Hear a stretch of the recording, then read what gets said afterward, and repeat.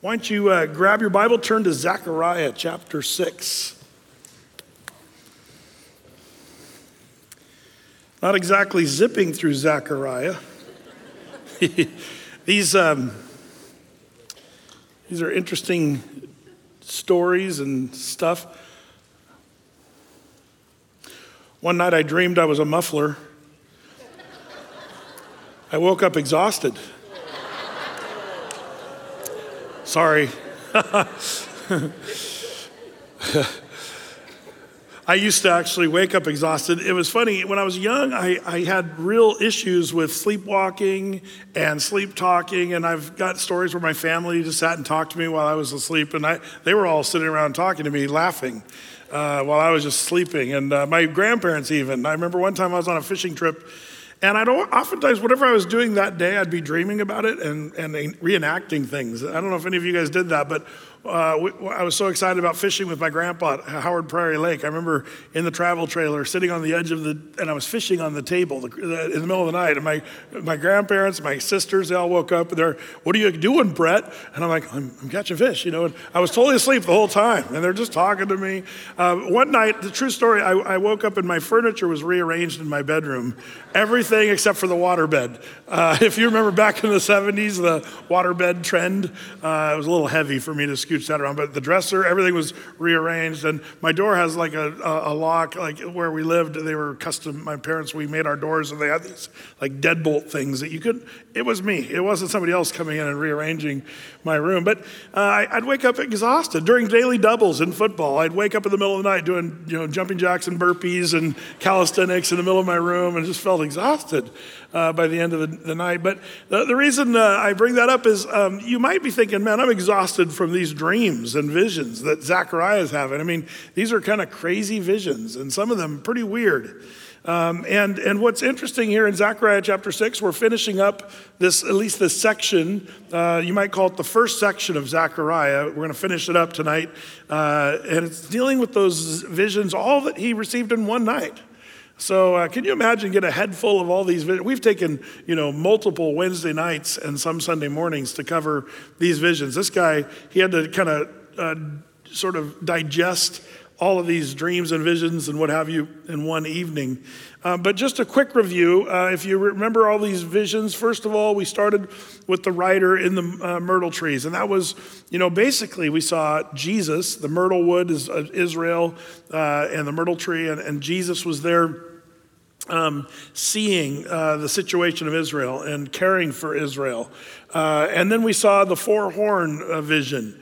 And again, some people count this as one, and then the craftsmen or the blacksmiths with the hammers. Remember those guys? They came and smashed the horns and stuff they were basically the nations that were hassling Israel. We see that as kind of one vision here. Like I told you, some people see 10 visions. That's one of the places where they split it into two. But it's the four horns, and then the four horns are crushed by the hammers. That's why I see that as one. It's all interactive, the same thing. And then vision 3, we saw the measuring line, and then the measuring out of the temple and what have you. Then we saw God's courtroom, Joshua the high priest, who was, standing in the courtroom of heaven, if you would. And that was quite a vision. The olive tree and the candlestick, we saw that, where it's talking about the Holy Spirit constantly flowing, giving power to the two witnesses of the book of Revelation. But also we talked about, Zerubbabel and Joshua the high priest and how that was going to be locally applied. And then vision number 6 was the flying scroll. We saw that last week. That was the scroll, the giant scroll with wings. We looked at what that was. And then last week also we saw the ephah and the talent. Remember the lady that was in the ephah and she was a basket case? Remember that lady?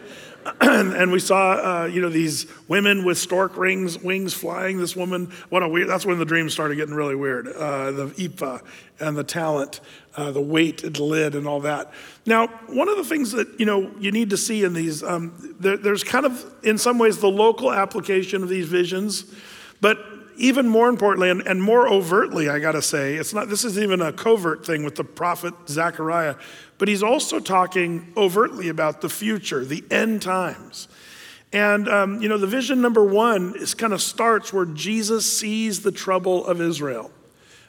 You might even say that prophecy is what kind of kicks off sort of the end times. And as these visions go on with the horns and the measuring line and the building of the temple and all this stuff, we see, if you've been following with us, it's been a moving, chronologically through.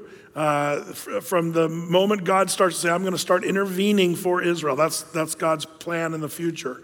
The first half of these dreams are things we're kind of seeing in some ways right now. And then the last half of them we're seeing, it's more futuristic.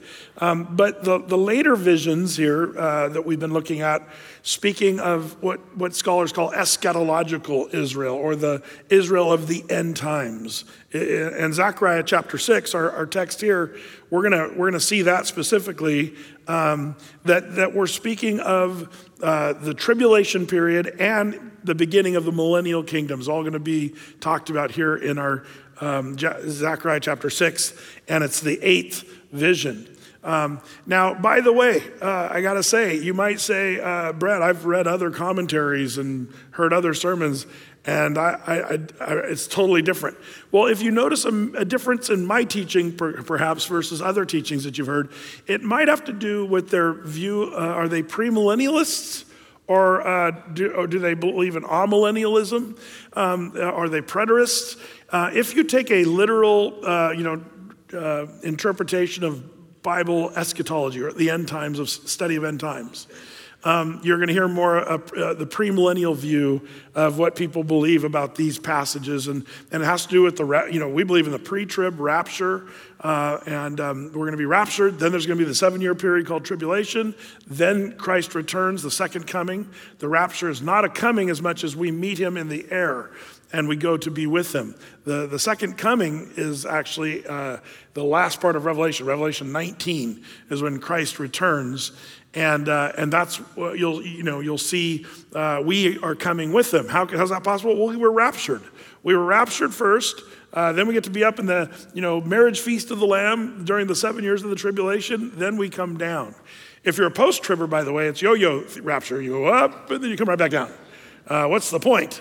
I see a great point in pre-trib rapture because you go up to be with the Lord in heaven. And the day with the Lord, by the way, is 1,000 years. So how long will that feel like to us? Some of you might say, 7 years is so short to be in heaven. Who knows what that's going to be like? But when we return, we're going to return with the Lord, Revelation 19. Now, you might say, well, Brett, I think, I get this from time to time. Why don't you teach all the views? You should, because there's some pastors that do that. Amillennials, preterism, mid-trib, pre-wrath, post-trib, amil, sawmill, whatever you believe, all those different views that are out there. Here's why I don't teach them. I don't believe them. It's also why I don't teach that we should pray to Mary, or why I teach about praying to Mary. Why don't I teach about praying to Mary? Because I think that's stupid. And I think Mary would say the same thing, and definitely Jesus would say that. I don't teach about praying to Mary because I don't agree with it. I think it's just inventions of men doing dumb stuff. And there's nowhere in the Bible, in fact, the Bible actually speaks the opposite. Remember, there's so many things that the church does, and we talked about that a little bit last week, that's just traditions of men, and man, we got to really watch out. It's so bad.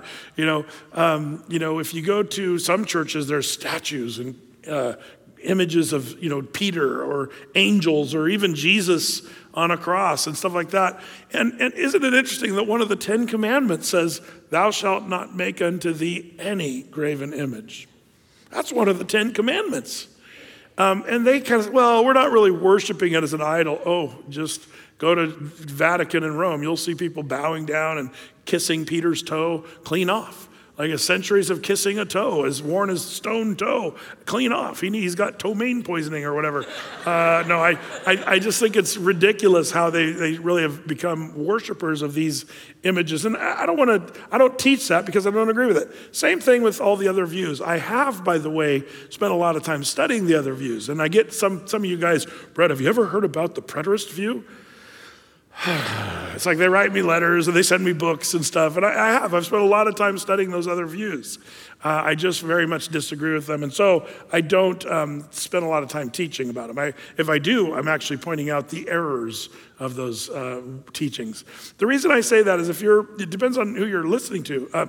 Zechariah, the book itself, the only way it really makes sense, by the way, is if you're a pre-trib, premillennial kind of view in your eschatology. Otherwise, the book of Zechariah is dizzying, and you've got to do all kinds of gyrations to sort of make things make sense and fit.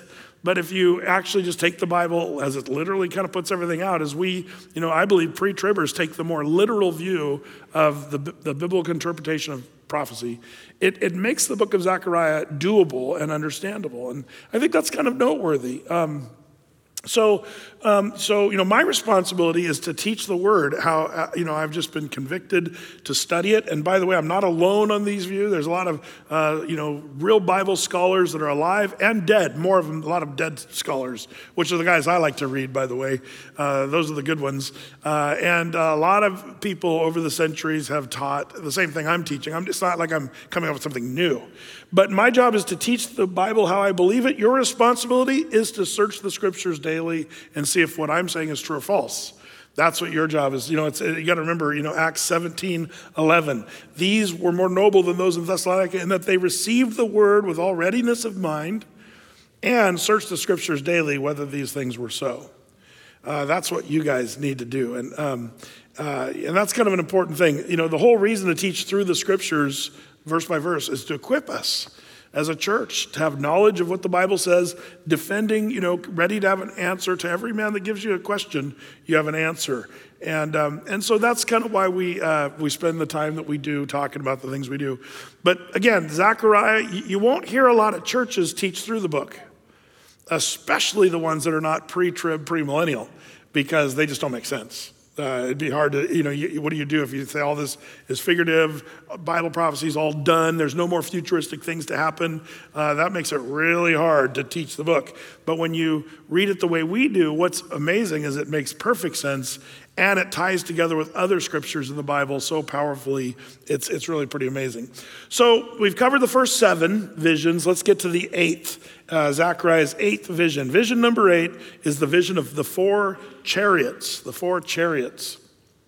Let's take a look. Let's start out in verse 1. Zechariah 6, verse 1. It says, "And I turned and lifted up mine eyes and looked, and behold, there came 4 chariots out from between 2 mountains, and the mountains were mountains of brass." Now again, these are images that if you know your Bible, the Bible speaks in types.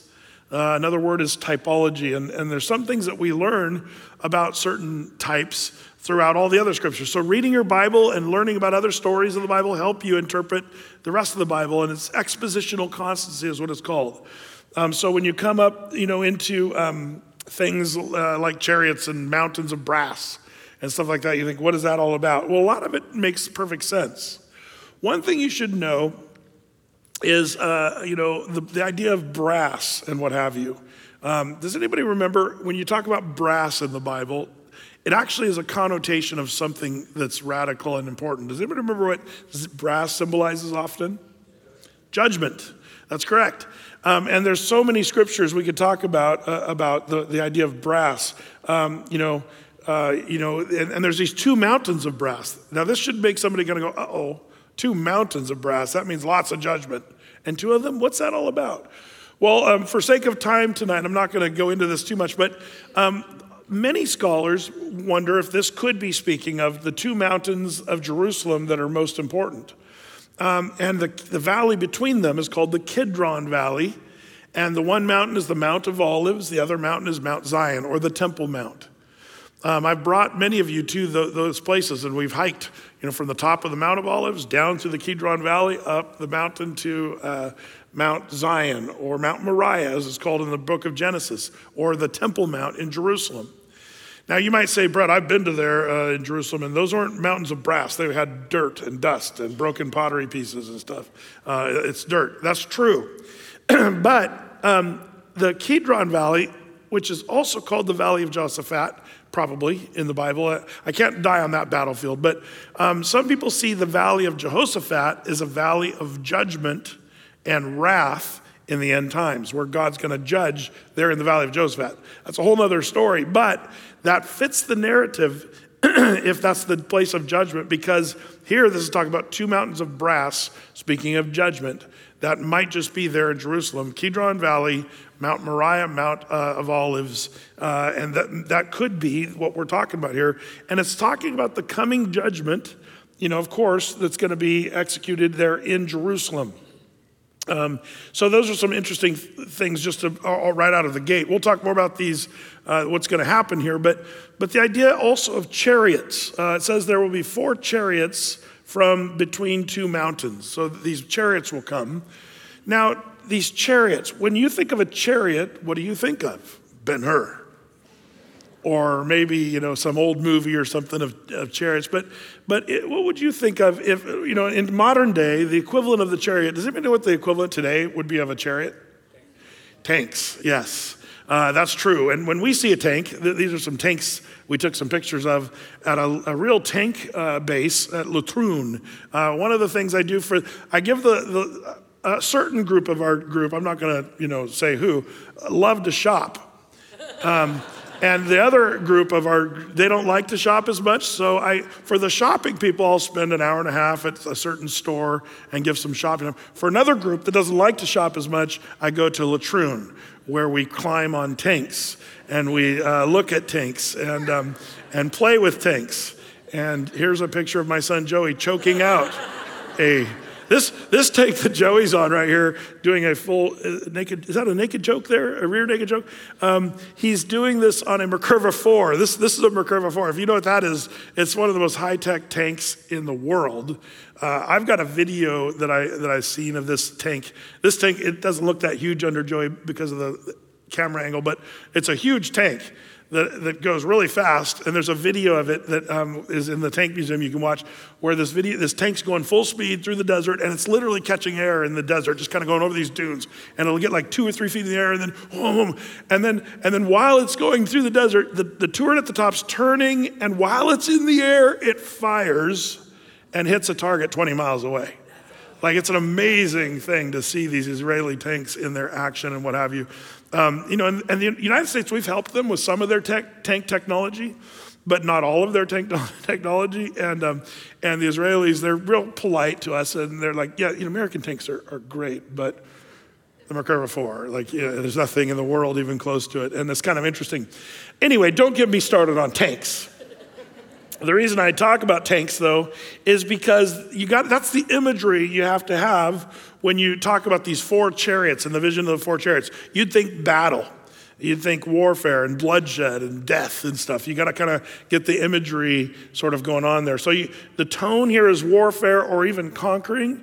And these 2 mountains of brass speak of judgment. And some scholars, call the Kidron Valley, they put that as the same as the Valley of Jehoshaphat, which will be a valley of judgment in future times. So this is kind of setting the tone and the stage for the scene here. And by the way, brass in the symbology, one of the places we get that was the serpent. Remember the brass serpent that bit, when people were bit by snakes? Moses made a serpent of brass, which speaks of that judgment that came upon Israel because of their sins. And when they looked to the serpent on the pole, they were healed. Also, the altar was made of brass, which speaks of judgment. So those are just a couple of imageries. That's where I'm not just making this stuff up. The idea of brass is something that we see all throughout the Bible linked to judgment. But then we go on and hear more description in verse 2. It says, in the first chariot were red horses, and in the second chariot, black horses, and in the third chariot, white horses, and in the fourth chariot, grizzled and bay horses. Now, this is an interesting thing. You're saying, Brett, why are the horses in the chariots? Shouldn't they be pulling the chariots?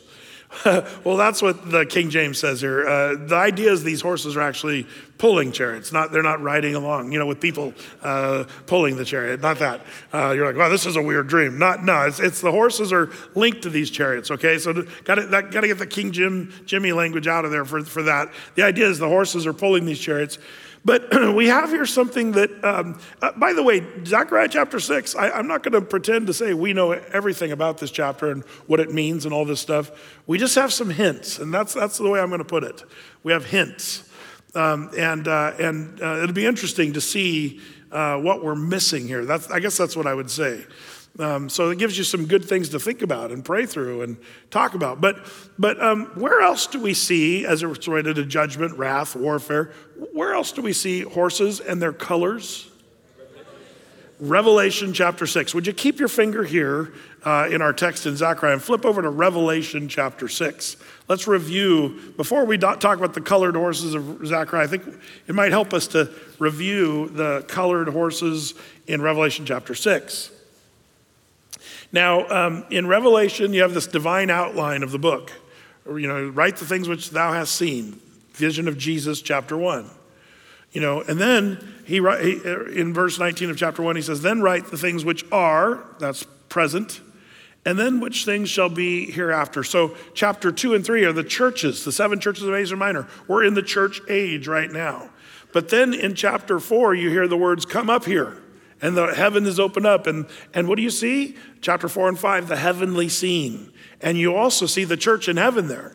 Which, so to me, it's almost like, you see the rapture happen, if you would, in chapter 4 at the beginning. The things that are going to happen after the church age. When's the church age over? When the church is raptured. So then you see the heavenly scene. Remember the whole scroll, who's worthy to open the title deed of planet Earth? We saw that last week. And then you see the church in heaven there. We might even look at that if we have time. But in chapter 6 here, you start to look back on earth. Chapter 6 is, meanwhile, back at the ranch, we've got the tribulation period beginning. So you're in heaven with the church, with the Lord in chapter 4 and 5, but then you see chapter 6 through 19 is the description of the tribulation period. So let's look at this. It says in chapter 6, verse 1 of Revelation, and I saw when the Lamb opened one of the seals, and I heard, as it were, the noise of thunder, one of the 4 beasts saying, come and see. And I saw, and behold, a white horse, and he that sat on him had a bow, and a crown was given unto him, and he went forth conquering and to conquer. So the first horseman of the apocalypse. Now, who's the rider on this horse? By the way, this is one of those places where you hear Bible interpretation being very different. Have you ever heard people say that this is Jesus? There's actually some churches and people that say this is Jesus coming and returning. I don't believe that, not even for a second. The first thing you might notice is who's coming with him. Well, if you look who's coming with this horse, we're going to see a red horse that's war, a third horse that's black, with balances in his hand that's famine. We're going to see the fourth horse, the seal of death. These are not good. This is not good company. When we know in Revelation 19, it says when Jesus returns, who's he coming with? Us. 10,000s of his saints. This is, and again, people when they start jumbling the book of Revelation, the order, I just take Revelation chronologically, the way it's just laid out, and it makes perfect sense. But if you start, this is that, and start jumbling the pages and say, then it becomes a matrix, a Rubik's Cube that you have a really difficult time trying to sort out. So attempts to determine the symbolism of the rider on the white horse has given a lot of differences of opinions. Some say that represents Christ, and they use Psalm 45, and they also try to use Revelation 19 to support their position. But most contemporary Bible expositors, especially of the premillennial school that I'm a part of, they would say this is the white horse of the Antichrist. He looks a little like Jesus because that's his whole thing. He's a poser. He's an imitator, and he's trying to replace Jesus. So by the way, the reason I say that is, again, I'm following some of my favorites, Scott, Ironside, Chafer, Walvoord, Woodbridge, Pentecost. There's a lot of scholars over the years who've kind of said, no, this has to be Antichrist. And there's a lot of defense that we don't have time to go into tonight. But this is a great picture of someone who's pretending to be the Messiah. Now, by the way, this horseman that's coming, he comes with a bow in his hand. Interesting word, bow, because the word bow, both in the Greek and in the Hebrew, can talk about a bow like a bow and arrow or a bow like a rainbow. You say, well, which one is it? They're not even related. They're both bows, wouldn't you agree? They're both shaped like a bow. And what's interesting is both the same words are used not only to talk about a weapon, but also, interestingly enough, about a covenant. That's kind of an interesting sort of thing there that we can talk about this bow as being a covenant. Anybody that knows about the Antichrist, if you read Daniel chapter 9, what's he going to do? He's going to make a covenant with the Jews. If you read Daniel 9, the 70 weeks of Daniel and all that stuff.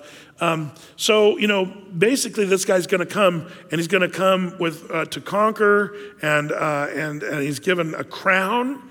The idea of the crown is he's going to be a leader, and people are going to look to him as sort of a king. We know the Antichrist is going to come that way.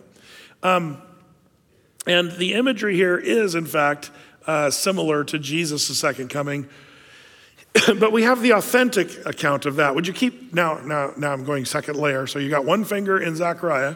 Keep this finger also in Revelation 4 and flip over to chapter 19. I want to just show you the real coming of Jesus. That's the poser Antichrist coming.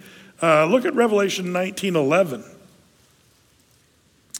It says in Revelation 19:11, it says, "And I saw heaven open, and behold, a white horse, and he that sat upon him was called Faithful and True.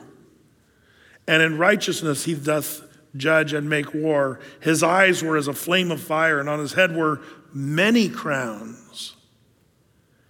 And he had a name written that no man knew but he himself. He was clothed with a vesture dipped in blood, and his name is called the Word of God. And the armies which were in heaven followed him upon white horses, clothed in fine linen, white and clean, and out of his mouth goes a sharp sword. With it he would smite the nations, and he shall rule them with a rod of iron. He treadeth the winepress of the fierceness and the wrath of Almighty God, and he hath on his vesture and on his thigh the name written, King of Kings and Lord of Lords." Does that seem a little better? Like when I read the first one, I'm like, yeah, what a poser. Chapter 6 is the Antichrist coming with a little bow in his hand and his white horse and his conquer, conquer, conquer. But he's a poser. He's not the real deal. This is the real deal. This happens, by the way, this happens at the end of the tribulation period, the second coming of Christ, just like we talked about before.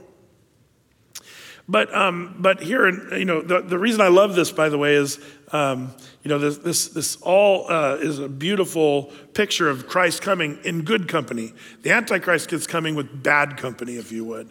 And so when we go back to Revelation chapter 6 now, we see this first horseman, white horse. This is the Antichrist. And by the way, this coming world leader, one of the things that you should be aware of is that this coming world leader, boy, the stage is set more than ever today in the world. Do you understand that? I mean, what a vacuum we have in the world for leadership. We see what's going on around the world, and the world is on kind of the verge and sitting on the edge of our seat of World War III right now because of bad leadership, whether it's corruption or stupidity or senility, whatever it is. Leadership around the world is crazy. And the world doesn't trust voting, and the world doesn't trust leaders. And it's gotten to kind of this feverish pitch. To me, what we're seeing right now is the preparation for this world leader that's going to come called Antichrist in the Bible. And there's many other names, by the way. If you're interested in this, of a current thing, when we did this in October 2021, we did the prophecy update on this, the Antichrist who's coming on the world stage. And I talked about all the things that are going on in the world today that are perfectly setting the stage for this coming Antichrist and what have you. But all that to say, it's interesting because, what does this guy look like here back to chapter 6? It says, I'm getting ahead of myself here. It says in chapter 6, verse 1, he's got a bow and he's coming to conquer and to conquer. What is this Antichrist going to look like? Now, let me share something with you about the Islamic Mahdi. You say, well, who in the world is that? Did you know the Muslims have eschatology too? It's interesting because their eschatology is, from not the Bible, but, from Muhammad, the Quran, the, Hadith, and the different traditions of the Islamic faith. But if it's really uncanny how the Muslim story of their end times sort of matches the biblical story of end times. Only here's the problem. All the players are the opposite. What do you mean, Brett? Well, what we deem as the Antichrist, they deem as the Mahdi. What we say is Jesus the Messiah, they call him the Dajjal. Or maybe you could even call him something else. In fact, let me share with you some of the things here. I'm gonna try to do this quickly. In case you aren't aware, I'm gonna go over in lightning speed the Islamic view of eschatology. And here's what they believe. Are you guys ready for this? And you can jot these down. If you don't get them all right now, no sweat. You can, but this is how long my list is going to be, okay? So if you see how tiny that is. The Mahdi, the 12th Imam, as he's often called, and whether he's called the Mahdi or the 12th Imam has to be, it depends on what kind of Islam you are. He's the primary Messiah figure. He's a descendant of Muhammad, he has to be, and bears his name. In fact, his name is going to be Muhammad al-Hassan al-Mahdi, okay? So that's the name that he's coming. He's, of course, going to be a devout Muslim, according to Muslim teaching. He's going to have unparalleled spiritual and political and military world leadership. That's what they say. Now, if you know the Bible and the Antichrist that's coming, these are all the things the Antichrist is going to have. He's going to be having religious Babylon, political or economic Babylon, and he's going to worship military according to the Bible. He will emerge after great turmoil on the earth. The tribulation starts. Then the Antichrist comes on the scene. That's interesting. Do you see how opposite these things are? He will establish justice and righteousness through the world. That's the peace treaty that he's going to have signed. And make a deal with the Jews and all the other nations he's going to talk about. He's going to appear, or according to them, he's going to eradicate tyranny and oppression. Caliph and Imam leader of the Muslims worldwide. Right now, there's a hole in that place. There's different people trying to become the new Caliph of Islam, but nobody's really measuring up. They're waiting. The Iranians they believe chaos has to come so their Mahdi can come into place. And they believe creating chaos will actually bring the Caliph or the 12th Imam into the world. It's a very dangerous thing. That's why the world doesn't want to let the Iranians get the nuclear weapon because of their eschatology. They say, we need to create chaos over the world, then our Mahdi will come. That'd be like Christians saying, if we blow up everybody, then Jesus is going to come. That's not what we're saying. We say as Christians, Jesus is the Prince of Peace, and he's the true Prince of Peace. But anyway, he will lead a world revolution and establish a new world order. That's what the Muslims teach. That's what Antichrist is going to do, a new world order. The Bible says Antichrist is going to do that. He will lead military action against all those that oppose him. Number 11, he will invade many countries, and the Bible talks about that both in the Revelation and the book of Daniel. He will make a 7-year peace treaty with the Jews of a priestly lineage. This is amazing. They believe their Mahdi is going to make a peace treaty with the Jews. Just like the Bible says, Antichrist is going to make a peace treaty with the Jews. What a coincidence, no? But After that, look at number 13. He's going to conquer Israel for Islam, lead faithful Muslim in a final slaughter of the Jews. And that's exactly what Antichrist is going to, according to the Bible, attempt to do. He's going to establish the Islamic world headquarters in Jerusalem. That's where Antichrist is going to establish his headquarters, according to the book of Daniel. How long do you think he's going to rule for? The Muslims say their Antichrist will rule for 7 years. Their Messiah figure. Number 16. You can look all this stuff up. Number 16, he will cause Islam to be the only religion practiced. Number 17, appear riding on a white horse. By the way, on this one, I had a buddy of mine who grew up in Iran and fought for the Revolutionary Guard in Iran. He was one of those guys. And he actually escaped and ended up in the United States and ended up in Portland. And he worked down in downtown Portland at a conference center. His name was Beirut, and he was a really cool guy. And I got to talk to him a lot about the whole Iranian situation and talked to him about the Mahdi. And he said that one of the things that made him run away, because when he was fleeing, remember when the Iraq and Iran were at war? It was a horrible war between Iran and Iraq. But when they were at war, he said, this is what happened. We'd be sitting in our military camp in our uniforms and our guns, and we'd be sitting there. But it was really hard to get the military motivated because they didn't really know what they were fighting for. And it was bloody and people were dying and they were just frustrated and tired. But then they would see this white horse ride through their camp. And this guy wearing a white turban and a white flowy outfit and running through, riding through the camp.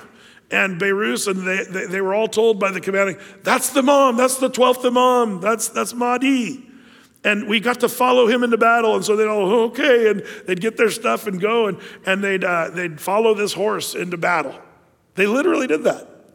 Until one afternoon, they caught the guy who was riding the white horse and had the fancy turban, and it was one of their other commanding officers. They realized they'd been duped, that it wasn't really the Mahdi. And they beat him up, actually. It's a long story. They beat him up. But that's what was inspiring them, is the Mahdi riding through the camp, and even though it was a total lie. But he since escaped and became a Christian. It's a great story. But number 18, the Muslim Messiah, if you would, number 18, will discover manuscripts that he will use to argue with the Jews, converting some to Islam. That's like one of the loudest phones I've ever heard right there. That's got some volume right there. Number 19, he will rediscover the Ark of the Covenant and bring it to Jerusalem. That's an interesting little tidbit. Number 20, he will have supernatural power from a law over wind, rain, and crops. By the way, the Antichrist will appear to have supernatural powers in the Bible. The Bible tells us that. Number 21, he will possess huge amounts of wealth. The Bible says that about the Antichrist. Number 22, loved by all the people of the earth. Antichrist is going to be extremely popular in the world, and he's going to dupe everybody, at least in the first half of the tribulation. By the way, in the Bible, the Antichrist will have a false prophet who will come with him. Do you guys remember that? So that's interesting. In Islam, guess who's going to be his sidekick? Who's going to be the Mahdi's sidekick? Jesus of the Bible. That's what the Muslim believes, that their 12th Imam is going to come, and then Jesus, who died on the cross and all that stuff, he's going to be, and they believe he's just a prophet. They don't believe Jesus is the Son of God. In fact, on the Dome of the Rock shrine, the golden dome over the Temple Mount, up on in writing it says, God does not have a begotten, nor does he beget. So it's a statement on the top of that building. It goes all the way on the building saying that God doesn't have a son. But they do believe that Jesus of Christianity will be sort of the sidekick of the Muslim Messiah. The Bible says the Antichrist will have a sidekick. He'll be called the false prophet. Are you guys with me so far? Is this confusing? Giving you a headache yet? Okay. Also, just a reminder, in the Bible, Jesus returns in the Bible to defend the Jews on his second coming from a military attack by a vast coalition of nations in the Valley of Armageddon. You guys remember all that? Listen to what the Islamic the Islamic believes in their eschatology. So you got the Mahdi and his sidekick, which they believe is Jesus. But actually, someone comes and causes all kinds of trouble for them. His name is Dajjal. Dajjal will gain a great Jewish following and claim to be the Jesus, and fight against the Mahdi of the Muslim Jesus. Dizzying how much the two eschatologies match the story point for point, except one is true and one is false. As it turns out, there's all kinds of things we could talk about the Mahdi. The reason I go into that is because this picture in Revelation chapter 6, we see this coming guy on a white horse. This is what I wonder if the Islamic world, now you say, Brett, that's not the whole world. Why would it just be the Islamic world? You have to understand, it might be just that gets the Islamic world to come on board with the Antichrist global plan. And then the rest of the world's going to follow. It's not going to be just a Muslim thing. But it is interesting that the Islamic eschatology matches really what the satanic plan of Antichrist. It matches the Islamic plan, kind of interestingly enough. So point for point, things match up.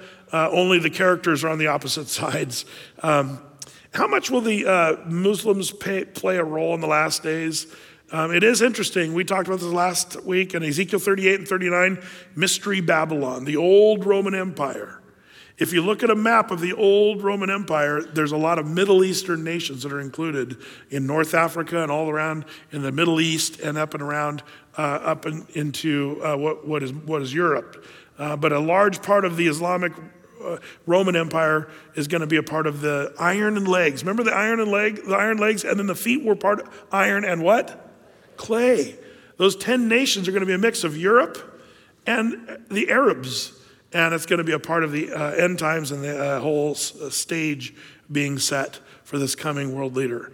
Well, I'm only on the white horse. Let's keep going. Chapter 6, we're in Revelation chapter 6 still. So you got the white horse in verse 2, and then verse 3. You've got the red horse. For speed, it just says, when he had opened the second seal, I heard a second beast say, come and see. And there went out a horse that was red, and power was given to him that take peace from the earth. So the red horse is warfare. And then verses 5 and 6, when he had opened the third seal, the third beast say, come and see. And I beheld, and lo, a black horse. And he had a pair of balances in his hand. By the way, this is a picture of inflation that sort of leads to famine even, kind of interestingly enough, the scales and all that. It's interesting that we're seeing inflation in the United States and around the world, and it's becoming a big issue, and people are starting to get up in a tizzy. If you want to get somebody mad, don't get nursing mothers mad. But right now, we're struggling. In fact, this article, that I came across, not shocking, hurt, angry, anxious, scared, converging crisis lead to U.S. baby formula shortage. And it's very serious.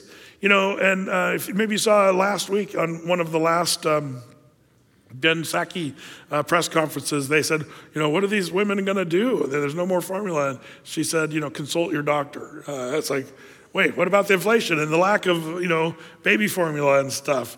I thought this was great. Babylon Bee strikes again here. With formula shortage, the more babies switching to whey protein powder.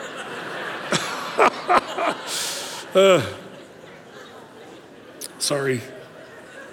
Back to Revelation chapter 6. But famine, we're seeing the potential of famine to a whole new level right now. Like the stage is again being set for these end time scenarios. But there, it says in verse 7 of chapter 6 of Revelation, then he'd opened the fourth seal. I heard a voice in the fourth beast say, come and see. And I looked, and behold, a pale horse. Interesting Greek word for pale. The word is chloros, which is like where we get chlorine or bleach or what have you. You say, Brett, this sounds horrible. What's that one? Death and hell. You're like, Brett, this is really encouraging.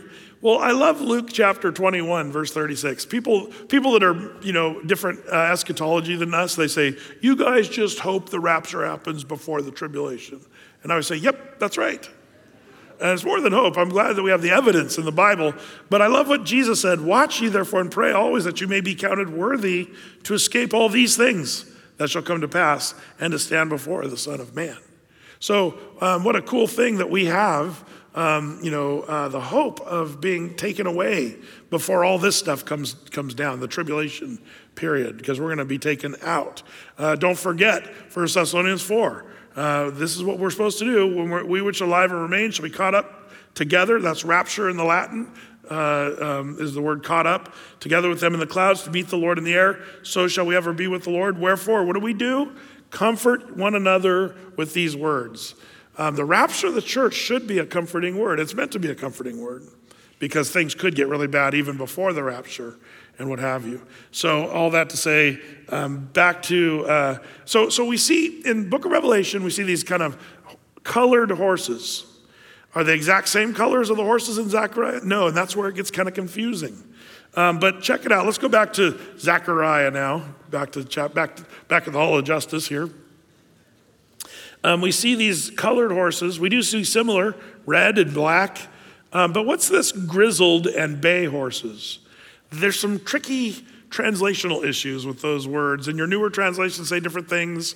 But the word grizzled, most scholars, Hebrew scholars would say it can mean sort of spotted.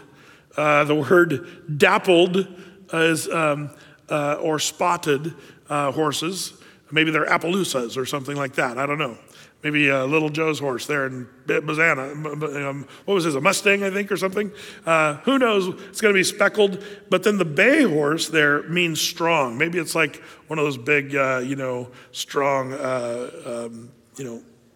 what? Yes, Clydesdale. But there's another one. Is Dennis Dan here? Have you guys seen Dennis Dan ride his horse around Westland? It's awesome. What are those called again? Not Appaloosa. He's got these huge horses. Anyway, I wonder if it's going to be like a big, giant, muscular horse like that. But we don't know for sure. So we start okay with red and black and white, but then these speckled and then the super strong horse, that's where it doesn't really line up as much with Revelation. But it shouldn't cause any panic. We'll see as we keep going. Back to this vision here. All that to say, let's see, where are we here? Zechariah, the Bible, God. Oh yeah, okay, here we are. Verse 4, let's go to verse 4. It says here in verse 4, then I answered and said unto the angel that talked with me, what are these, my Lord? Okay, good.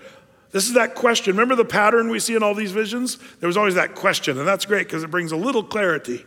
I've already tried to clear up some things, but let's see what the angel says. This is where it really gets to it. It says in verse 5, and the angel answered and said unto me, these are the four spirits of the heavens, which go forth from standing before the Lord of all the earth. Now this is interesting because these spirits, familiar word, by the way, the word spirit is the Hebrew word ruach, the Greek word pneuma, which means wind or breath. So when the word spirits are used, you have to be kind of careful about that because we don't want to say it's the Holy Spirit necessarily every time.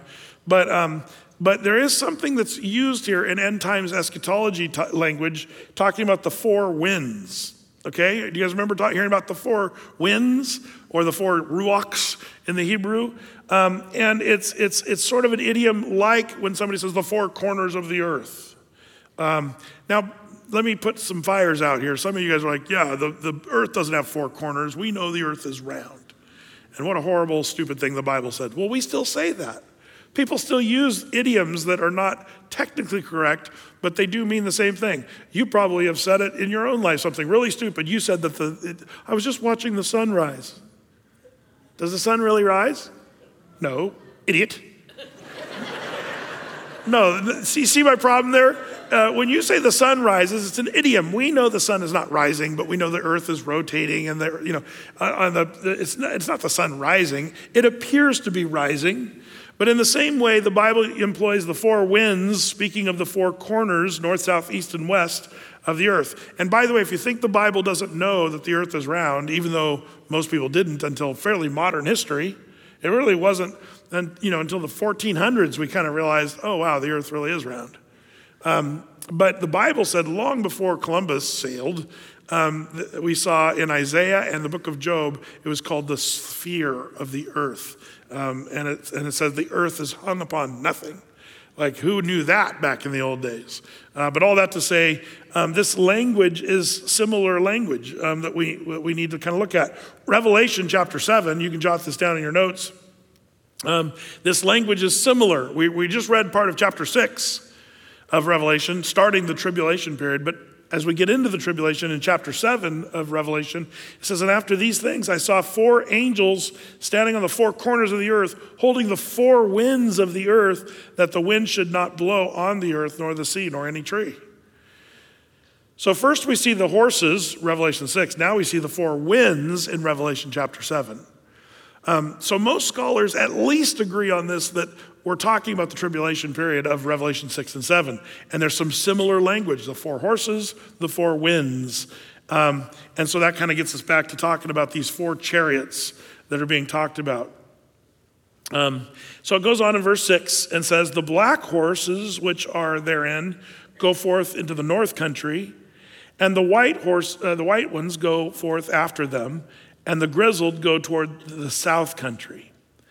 And the bay went forth and sought to go, that they might walk to and fro through the earth. And he said, get you hence, walk to and fro through the earth. So they walked to and fro through the earth. Then cried he unto me and spake unto me, saying, behold, these that go toward the north country have quieted my spirit in the north country. What's going on here? Don't know for sure. That's just the honest answer. There's a lot of speculation, none of which I've really kind of said, that really makes sense as I've read different people on this stuff. But it is somewhat of a mystery. Regardless of what it means, do you sense bad news here? I sense bad news because of the language of Revelation 6 and 7 and the imagery of Zechariah. They are sort of commensurate, but also these horses, did you see what they do there in verse 7? The bay went forth and sought to, that they might walk to and fro over the earth. What does that remind you of? Let's remember a few things of evil that the Bible talks about. 1 Peter 5:8, be sober, be vigilant, because your adversary, the devil, as a roaring lion, walketh about, seeking whom he may devour. Do you remember when Job was attacked by the devil and Job was accused before the Lord by Satan himself? Do you remember what Satan said in Job chapter 2, verse 2? The Lord said unto Satan, from whence comest thou? And Satan answered the Lord and said, from going to and fro in the earth and from walking up and down in it. Notice this, to and fro, along with up and down. The same language that's used here. It's similar language used of Satan himself. I think that's not something we should just totally ignore.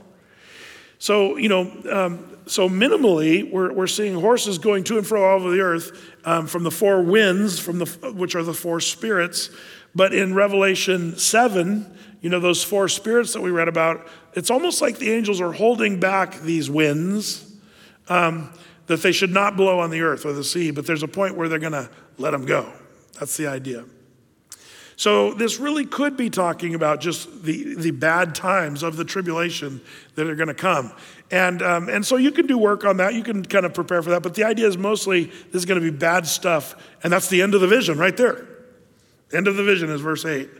Now, you say, well, Brad, okay, so if this is talking about the tribulation period, possibly, if you compare it to the book of Revelation, there's all kinds of imagery that's similar, and it's bad. These things going to and fro kind of remind us of Satan and stuff. Well, what else is going to happen? Well, that's the second half of this chapter, and you might see them as being totally unrelated. But after the tribulation period, something really cool is going to happen, and this is what we see pictured in the last part of this chapter. Let's take a look in verse 9.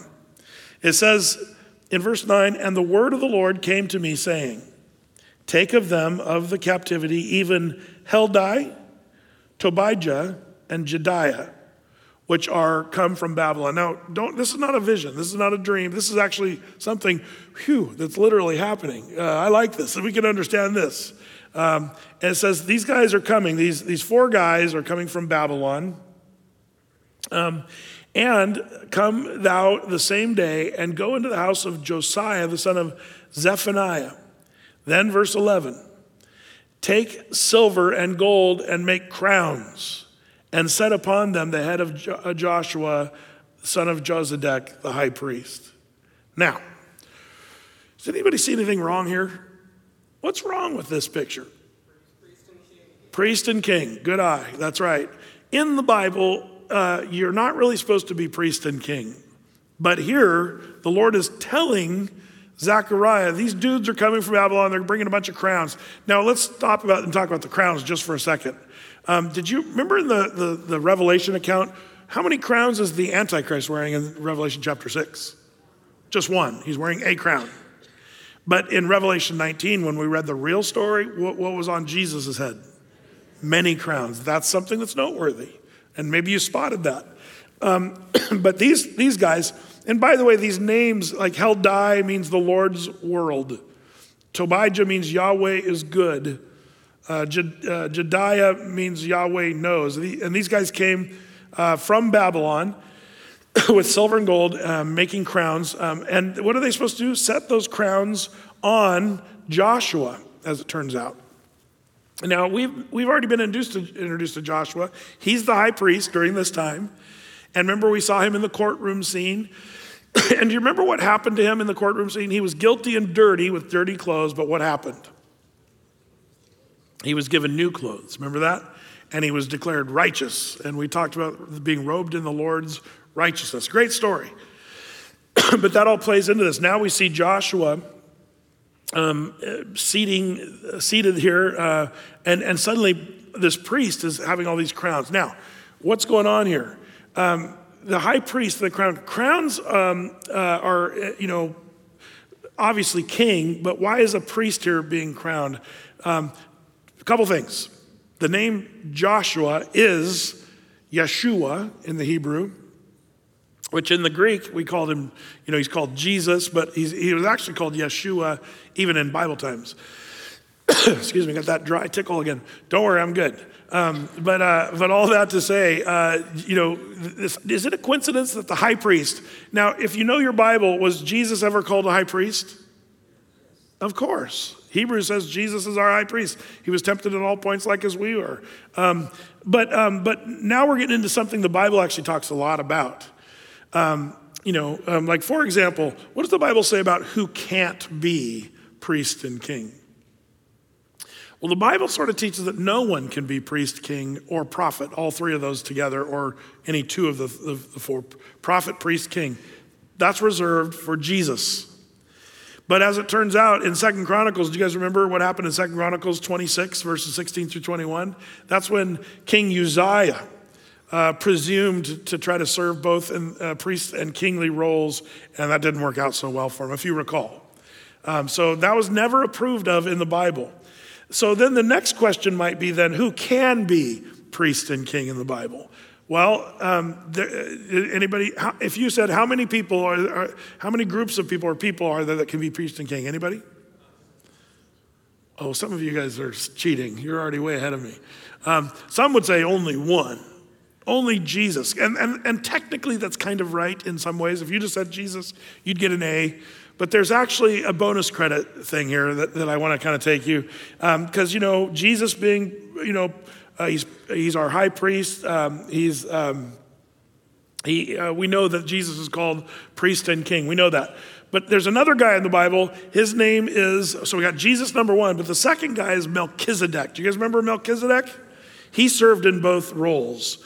And if you recall there, Melchizedek, Genesis chapter 14, verses 18 through 20, he was called the king of Salem.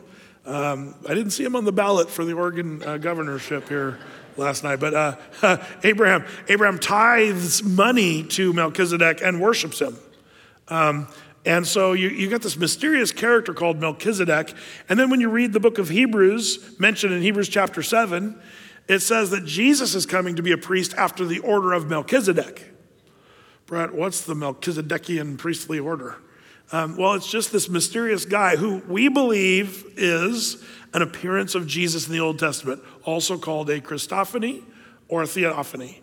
Melchizedek was this mysterious king that was worshiped by Abraham and received tithes, and there's even communion, bread and wine linked to Melchizedek. It's a great thing. If you want to brush up on Melchizedek, then go to our Genesis 14 through the Bible study. We talked all about Melchizedek. So Melchizedek was somebody who was priest and king, and seemed to get away with it.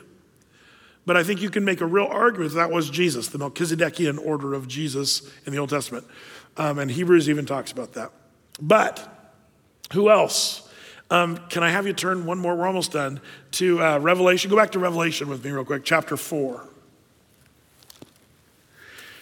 I already told you, Revelation chapter 1, things which passed, Jesus. 2 and 3, things which are, the church age. Chapter 4, the rapture of the church, where John is taken up into heaven. And what does he see in heaven? That's the interesting thing. And in Revelation chapter 5, let's look at chapter 5.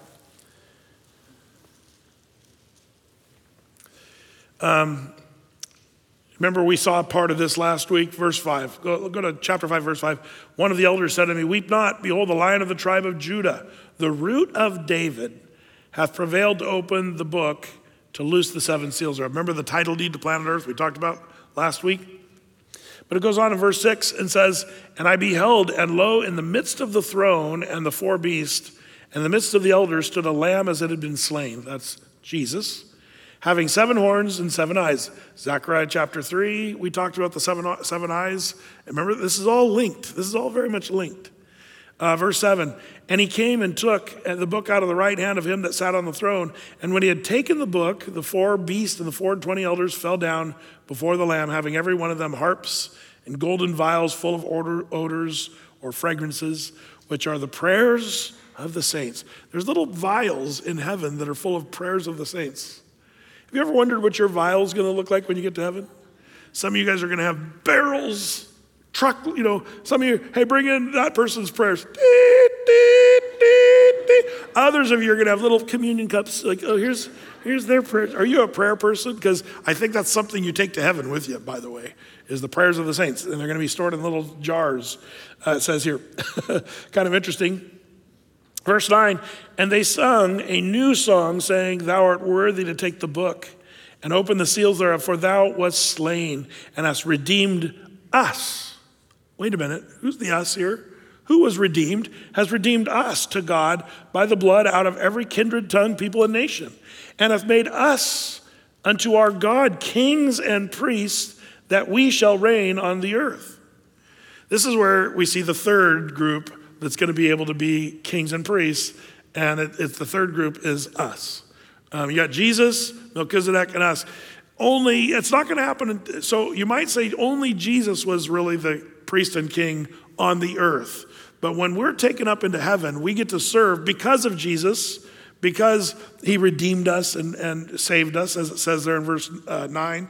We get to rule and reign with him, both as priests and kings, it says there in the tribulation. So whoever said us over here, you were doing your homework. That's good.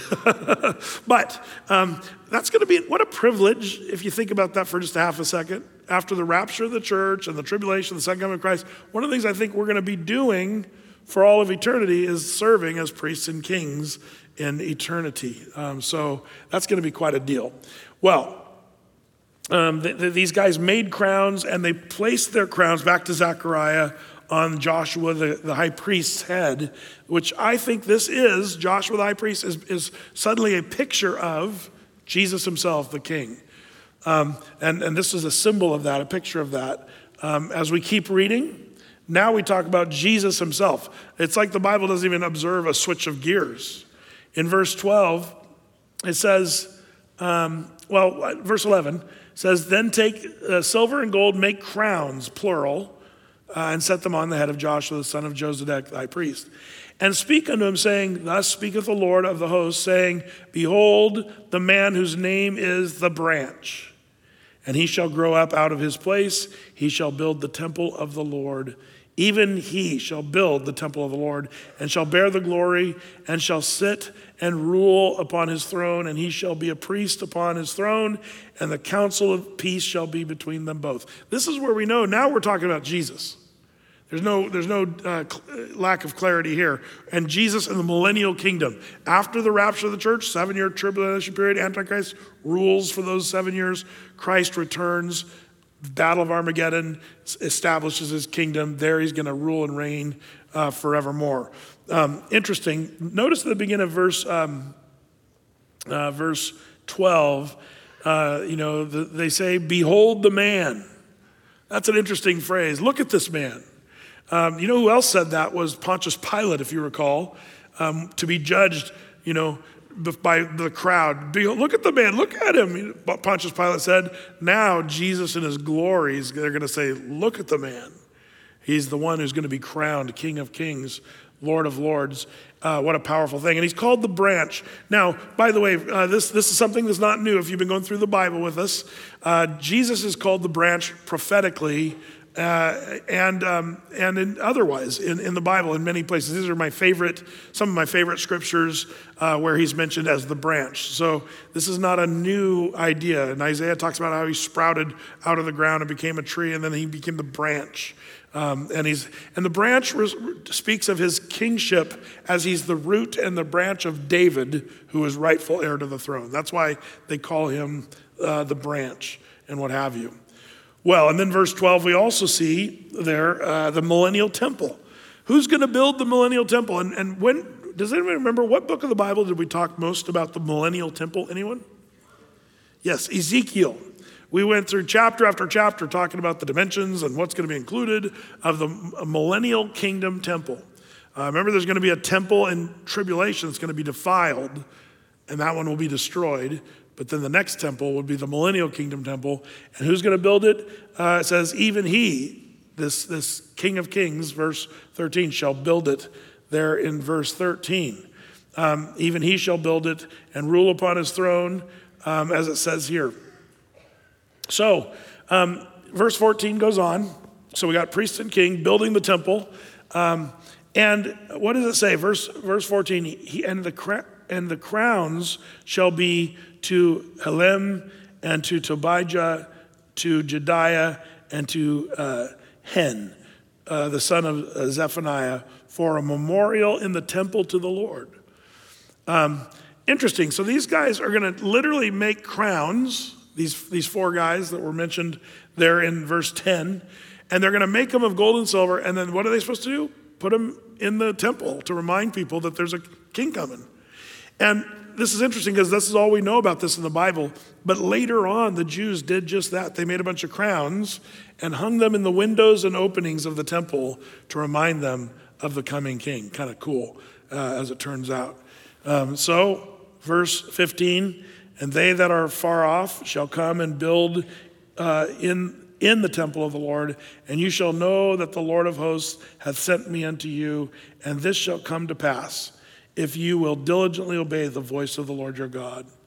There's a little bit of a local application because they're rebuilding the temple, but there's also the prophetic one where Joshua the high priest is sitting there with the crowns as a symbol, but it's speaking of the ultimate coming of Christ in the millennial temple.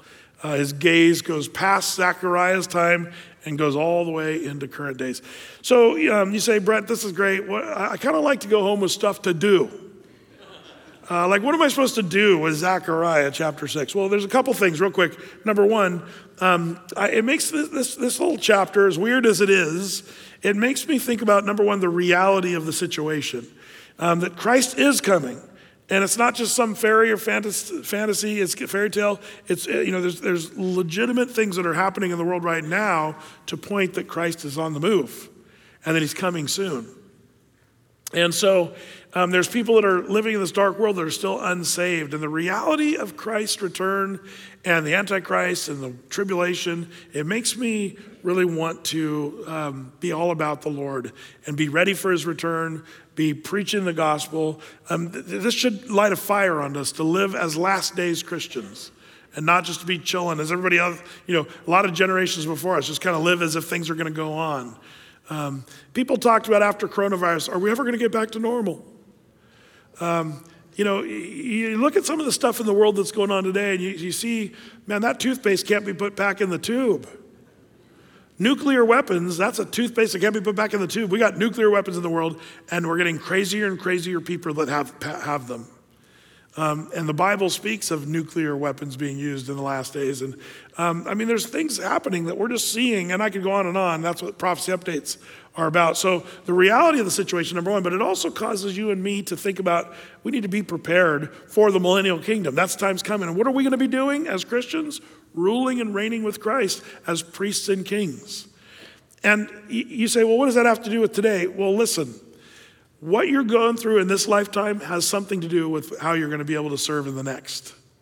The suffering you're going through today will somehow play in eternity. And the Bible talks all about that. The rewards that you get for how you live this life will somehow affect how you live in the next life, in the millennial kingdom. And so if you hate this life, you're like, man, I feel like I'm going through boot camp, that might just be it. You might be going through boot camp. This life wasn't meant to be a playground. It was meant to be a battleground. And we're fighting a fight. The Bible says we wrestle not against flesh and blood, but against principalities, powers, spiritual wickedness in high places. No wonder things are hard on this life. But the Lord says all of this is to equip you and prepare you. I love what Philippians, and we'll end with this, Philippians 1:21 through 26. He says, for me to live is Christ, to die is gain. But if I live in the flesh, this is the fruit of my labor. Yet what I shall choose I want not, for I am in a strait betwixt two, having a desire to depart, to be with Christ. By the way, you that believe in soul sleep, Paul didn't understand soul sleep, I guess, because he said, man, if I die, I'll be with Christ. And I believe that that's what happens. I don't believe in soul sleep, but to be absent from the body is to be present with the Lord. That's what Paul's saying. I'd rather die. I desire to die and be with the Lord, he says, which is far better. Nevertheless, verse 24, to abide in the flesh is more needful for you. In other words, I'm here for a reason. And having this confidence, I know that I shall abide and continue with you all for your furtherance and joy and faith. I'm here to help you and give you joy and faith, that your rejoicing may be more abundant in Christ Jesus for me by my coming to you again. In other words, we should use the time now to redeem the time to do what the Lord's called us to do. That's what I walk away. So here's the 8 visions. Man, congratulations. You made it through the first section of Zechariah. A little bit of a headache, but it's good stuff. Amen? Amen. Amen. Well, Lord, as we conclude tonight, we're thankful again for your word. Some of this stuff we don't understand. We look at it as somewhat of a mystery, but we see dots being connected. We see things happening. Lord, I pray that you'd help us to have better understanding of your word, and also give us that end times view, Lord. You tell us that we're to watch and wait and be ready, be sober and vigilant, that day that comes doesn't overtake us as a day like the thief in the night, but instead that we're watching and waiting for your return. So equip your church, prepare your church, Lord. Bless these who've taken this time to study this tricky passage, Lord, we pray. In Jesus' name, amen.